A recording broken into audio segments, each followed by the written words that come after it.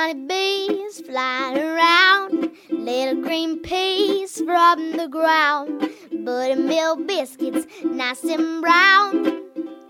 Bring it to the Tennessee farm table. Butter beans, peas, beets and chard, chickens running in the yard, catfish frying in that lard. Bring it to the Tennessee farm table. Cast iron skillets, good and hot, watch it steam and crack and pop. Cornbread, bacon in that stove. Bring it to the Tennessee farm table. Pick them maters, good and ripe, dropping black and candy stripes. Look at 'em loading down those vines. Bring it to Tennessee farm table. Bring it to Tennessee farm table. Welcome to the Tennessee Farm Table, a show that is dedicated to the people of our Appalachian region who produce, prepare, and preserve our foods and agricultural products. Our theme song you just heard was sung, arranged, and produced by East Tennessee's own Emmy Sunshine of Madisonville, Tennessee. And this is your hostess, Amy Campbell. This morning, we're setting the table with salami, grass-fed, all-beef salami made right on the farm in Greenback, Tennessee, the old world way, with lots of time for curing and no artificial preservatives. Fred Sauceman has a neat little story about that specific architecture you can find at Pal's Sudden Service restaurants found all over Upper East Tennessee. And I've got a big list of regional farm, food, and family events to let you know about that are presented by area nonprofit organizations who are trying to make a difference in our community. Thank you so much for your good company. I appreciate you tuning in. We'll first join Chris Berger, who is the proprietor of Century Harvest Farms in Greenback, Tennessee. On this farm, they raise beef cattle, fruits, and vegetables, and they make all sorts of value-added products in their state-of-the-art industrial kitchen, such as pickled okra, preserves, cured meat products like the salami that we're going to focus on today, and they make savory spreads. And they've also created the Century Harvest Farms Foundation, where they provide a place for people with barriers to employment can learn marketable skills in agriculture. The mission of the foundation is to eliminate food insecurity in our community. And the social mission is an integral part to the farm. With the sale of their value-added products, like the salami we're going to talk about today, they put 10% of the proceeds back into the foundation. The cattle at Century Harvest Farm are raised on pasture, not a pasture grain mixture. And in speaking with Chris, I learned about some big differences on nutritional, environmental, and independence from government subsidies that this style of farming that he practices supports. This style of raising cattle is so old that it's new. So let's join him now and hear more about what makes their salami different and the nutritional and environmental differences between pasture-raised cattle for beef and grain-fed. Now, if you hear this sort of breathing in the background, it kind of sounds a little bit like Darth Vader. Tried to take it out of my recording, and I apologize. I couldn't get it out of there. But that is Chris Berger's dog, and his name is Aussie. And he is the official minister of bovine management. And when he sleeps pretty hard. So I hope you can look over that. Salami, shall we? Yes, let's. Okay. And I'm talking with Chris Berger, and I'm so glad to see you. You too, Amy. Thanks for coming down. Yeah, absolutely. Well, just last week, I was looking at your operation, how you raise your cows. Yeah. And it was so much fun. Yeah, it was. It was. Well, and you shared lunch with me, and you sliced this beautiful salami and put out this little charcuterie board. Mm-hmm. And it was so good. And so we're talking about your salami today because it is raised right here in Greenback, Tennessee, and it is a superior product than the kind of salami that most of us are used to finding, at the big box stores. Thanks, yeah. It's really, really delicious. Can you just kind of tell us about it and how you make it, and, starting with the beef itself, how you raise your beef compared to maybe what we're used to in the big market stores? Sure. Well, obviously the quality of the beef, has everything to do with how the salami turns out. And we employ highly sustainable practices in, intensive rotational grazing, and the quality of the protein and the quality of the fat that we're using, the nutrient density and flavor density of that material is really second to none. And so we have a very strong base ingredient that we're incorporating into all of our offerings, especially our salami. So, when you have a nice, hard, saturated fat that's rich in omega-3 fatty acids and nutritious carotenoids, you have an excellent sort of starting base for any product, but especially a cured meat product. Well, it's not greasy. So much of it is just so greasy, and it's not this way. It looks to me to have more meat to it. Yeah, the greasy, oily texture that you get from most American charcuterie, as in stark contrast to the sort of the old world European charcuterie, is the result of our heavy dependence on oil seeds as a source of protein in conventional animal agriculture. So that's your kind of canola seeds and soybeans being the most popular. But animals that are raised with a conventional diet that includes oil seeds are all going to have that very, very greasy, oily texture that is indicative of an unsaturated fat. That's the loose sort of vegetable oil fat that comes from oil seeds.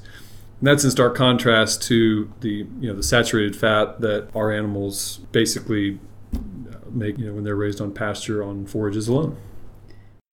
I've heard that the grass-fed, like you're doing it, the fats, you say they're saturated fats, but they're actually healthier for us, aren't they? That's right. Yeah, there is sort of this very old piece of wisdom that we use, and we say grain ain't green. When you have animals that are raised on just a starch diet that is a grain diet, they're missing a lot of the fantastic nutrients that animals get from pasture, from living biologically dynamic pasture, from grasses and legumes, basically. Conjugated linoleic acid is one nutrient. Beta carotene is another nutrient. And omega-3 fatty acids are all important nutrients that are not going to be present in a conventional beef product.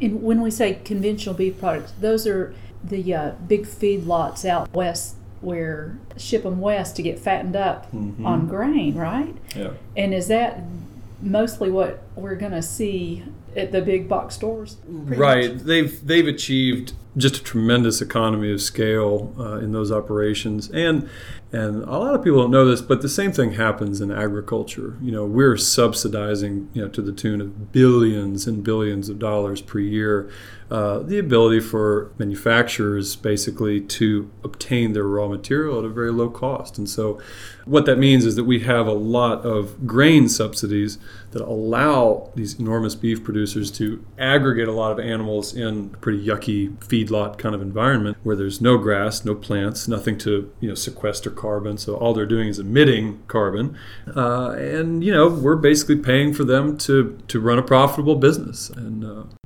the taxpayers are really shouldering the financial burden of keeping their operating costs low. And so it's very true that beef like mine and other small scale eco farmers is more expensive, but when you consider that we don't take any handouts from the government to raise our animals, it does have an economic impact. It does change the equation quite a bit. The grain subsidies are a big problem. They do serve a viable purpose in our economy, but it's a terrible economic welfare that we're providing, and it's really leading agriculture in the wrong direction, in my opinion. And not as healthy of a product. Yeah, a starch-based diet. I mean, you see what happens to humans when we eat a starch-based diet. We suffer from diabetes and morbid obesity and congenital heart failure, heart disease. This is not a new phenomenon. Cattle are starkly different from us, but if they eat a diet that is only starch, they really do not have the same nutrient profile in their muscle tissue as animals that are raised on pasture. And it feels good to eat something that's produced by your neighbor, and you can go look at the field where your cows are raised. You know what's on it, you know what's sprayed on it, and all those things. Mm-hmm. And to me, that's really important. If you just joined us, you're listening to the Tennessee Farm Table podcast and broadcast. We are interviewing Chris Berger, proprietor of family-owned and operated Century Harvest Farms in Greenback, Tennessee. We'll take a couple of minutes for a break here and let you know about a bunch of current events in our area presented by nonprofit groups that are farming or agricultural in nature. If you're in the car or can't write things down, I've loaded all of these links and all the contact info on my website. The Nourish Knoxville Winter Farmers Market will not take place today. The remaining date for this market will be Saturday, April 21st at the Central United Methodist Church in Knoxville, Tennessee from the hours of 10 a.m. until 2.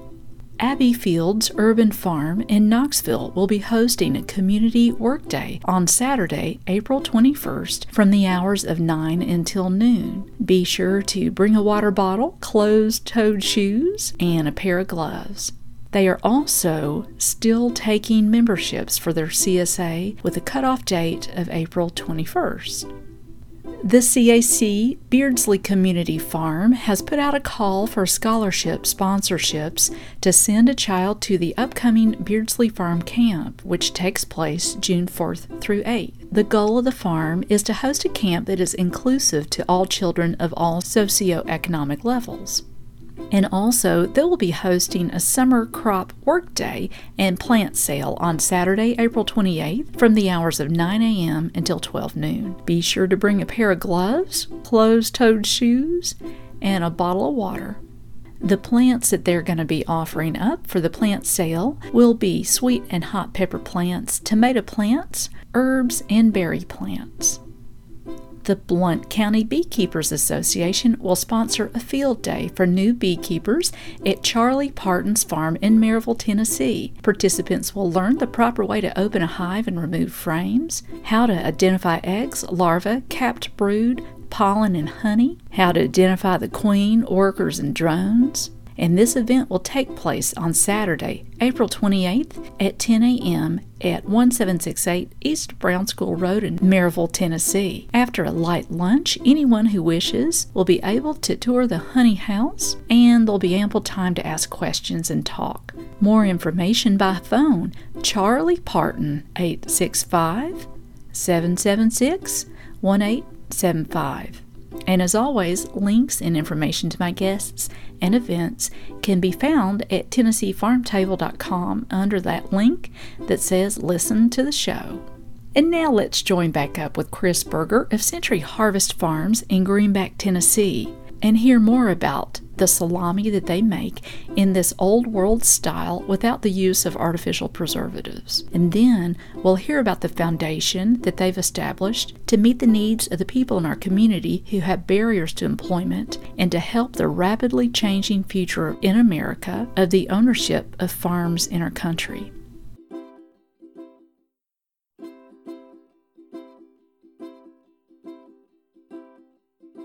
Well, how about preservatives?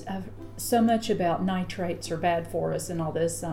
Do you have preservatives in your salami? Yeah, we don't use any preservatives. The nitrates and nitrites, the overwhelming consensus is that these are all terrible for us. So, and people have been preserving food for 1,000 years. I mean, we've crossed mountains and gone over hill and dale and made our way across planet Earth very well without nitrates and nitrites for a long, long time. So we don't feel that they're necessary to make the best product, and we feel that, actually they should be disincluded if you're trying to make, a superior product, a very excellent product. because they have an effect on taste, and they have effect on the ability for the consumer to really eat it and enjoy it and feel good about it. Feel good about themselves and feel like they've done something good for their body, their family, and so we came out of the gate with that kind of design constraint in mind that we weren't going to use those materials. Well, now your process, can you tell us about that, how you process this? Yeah, of course. Yeah. Okay. So basically our select cuts of beef go through a process by which they're ground with spices and wine and various materials. And those materials are designed to bring out certain flavors, but they're designed to also provide suitable habitat for the microbiology that we wish to foster in that material to make the preservation possible in an organic way. Mm-hmm. And so after it goes through that sort of mechanical process with the spices, it goes to ferment. So it's inoculated with the bacterial culture and goes into a chamber. It's really warm and moist chamber where that culture can really colonize the material and begin the process of fermentation. So from start to finish, how long of a process is it? We make larger sticks for some of our customers and smaller sticks for some. So the larger take about 45 days, and the smaller ones take about 25 days. Oh, okay. Mm-hmm. That seems longer than the mass production method, I would say. Basically, we're not using pasteurization to support our process. We have a live culture living in that material. It's a probiotic culture. It's a health and wellness promoting set of microorganisms that we're fostering and that people have been using to ferment charcuterie for centuries. And so to pasteurize that would just be to kill all those organisms. And so that, as far as a local artisan house of food creation, we really want to swing to the other side and really represent the more life-giving probiotic kind of foods. And we want to provide something for the the very health-conscious consumer and the very kind of locally minded consumer that fits their value set. And that's really important to us, and I think it's really important to a lot of people.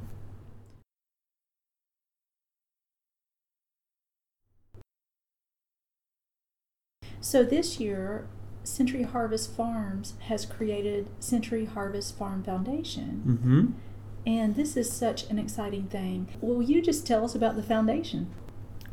So the foundation was created to end food insecurity in our East Tennessee community. And we do that in a number of ways. We are bringing people onto the farm that are limited resource people and have barriers to employment, and we're providing them with teaching, learning opportunities, workforce development opportunities. And basically, the business side of what we do is it is a very broad scope, and so from seed all the way to harvest, we're kind of ushering those ingredients along the entire journey.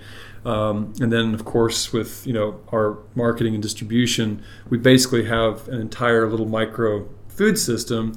And so, what better way to learn about food and agriculture than to kind of plug into that system and learn about agriculture and food processing and compliance and all of the minute details that go into food production and and marketing and distribution. And so we have these programs that help our participants gain skills in any sector of that industry. And so we're very proud to welcome these folks to our farm and help them figure out what is the sort of the best pathway to take, because food and farming is changing very fundamentally. The average American farmer is over 60 years old, and in the next 25 years there's going to be 400 million acres that changes hands, and that's by most accounts one of the largest events in human history is the changing of the guard there. And with that is going to come an enormous amount of challenges to make sure that all of that land is really managed in a way that fosters the sustainability of human life and doesn't just create value for shareholders. And so we're really trying to involve folks that have need a new path forward to really find one in agriculture and food, because the industry is changing so dynamically. As baby boomers are withdrawing from food buying consumership, and millennials are really kind of ramping up their power in the food consumer marketplace, everything is changing. Millennials, thank goodness, they really don't like to buy food from multinational, globalized corporations. They like to buy from their neighbors. They're much more focused on their own health, the solidarity of their small business community, and so we really commend the millennials for making those really smart food choices. It's I think that there's an element in there where we'd rather maybe go on a hike than go to the doctor. So anyway, we're very pleased that the food marketplace is changing so dynamically. It's a really welcome change. And you've been listening to an interview with Chris Berger of Century Harvest Farms in Greenback, Tennessee. This family-owned and operated farm specializes in grass-fed beef, charcuterie, preserves, pickled products, along with their Century Harvest Farms Foundation. Information about this farm online, centuryharvest.com. And now we're going to join our friend Fred Sauceman from Johnson City, Tennessee, and hear from his series he calls Potluck Radio on the curious architectural style of Pal's Sudden Service restaurants found throughout Upper East Tennessee.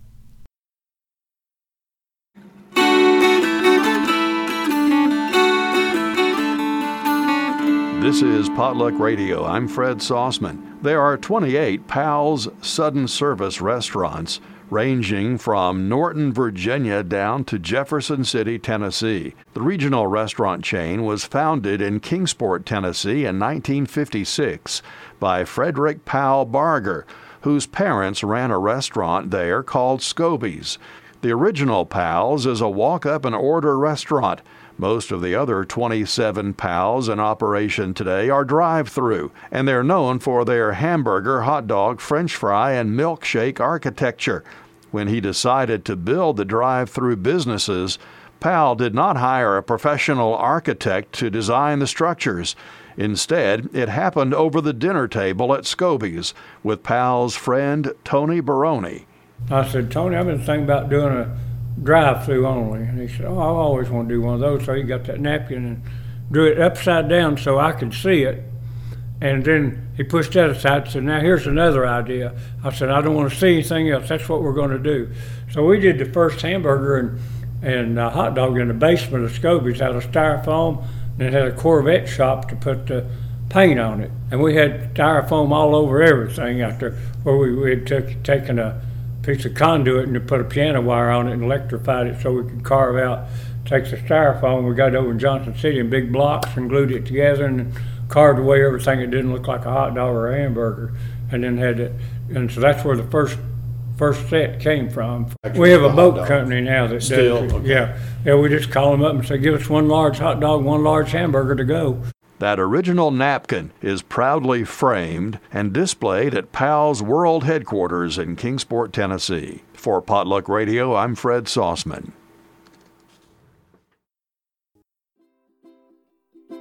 Thank you so much for your great company here today on the Tennessee Farm Table. Hope you can join us again right back here next Saturday at 9 a.m. on the radio dial at WDVX.com out in Knoxville, or anytime on our podcast, TennesseeFarmTable.com. Our theme song was written by myself and sung, arranged, and performed by Emmy Sunshine of East Tennessee. More information about Emmy Sunshine at theemmysunshine.com. That is spelled THEEMI sunshine.com. We hope you'll reach out and connect with us on Twitter, Facebook, or Instagram, and also our podcast on TennesseeFarmTable.com. And please tell your friends about us. We want to say thank you to WDVX Radio out of Knoxville, Tennessee. They are a true community-supported radio station that does not receive funding from universities or government agencies. The community and businesses support WDVX. Through an agreement with WDVX, they are our media partner, and the Tennessee Farm Table Show is broadcast on that station every Saturday at 9 a.m. We hope you have a good week and keep on digging. This has been a Campbell Creative Incorporated production.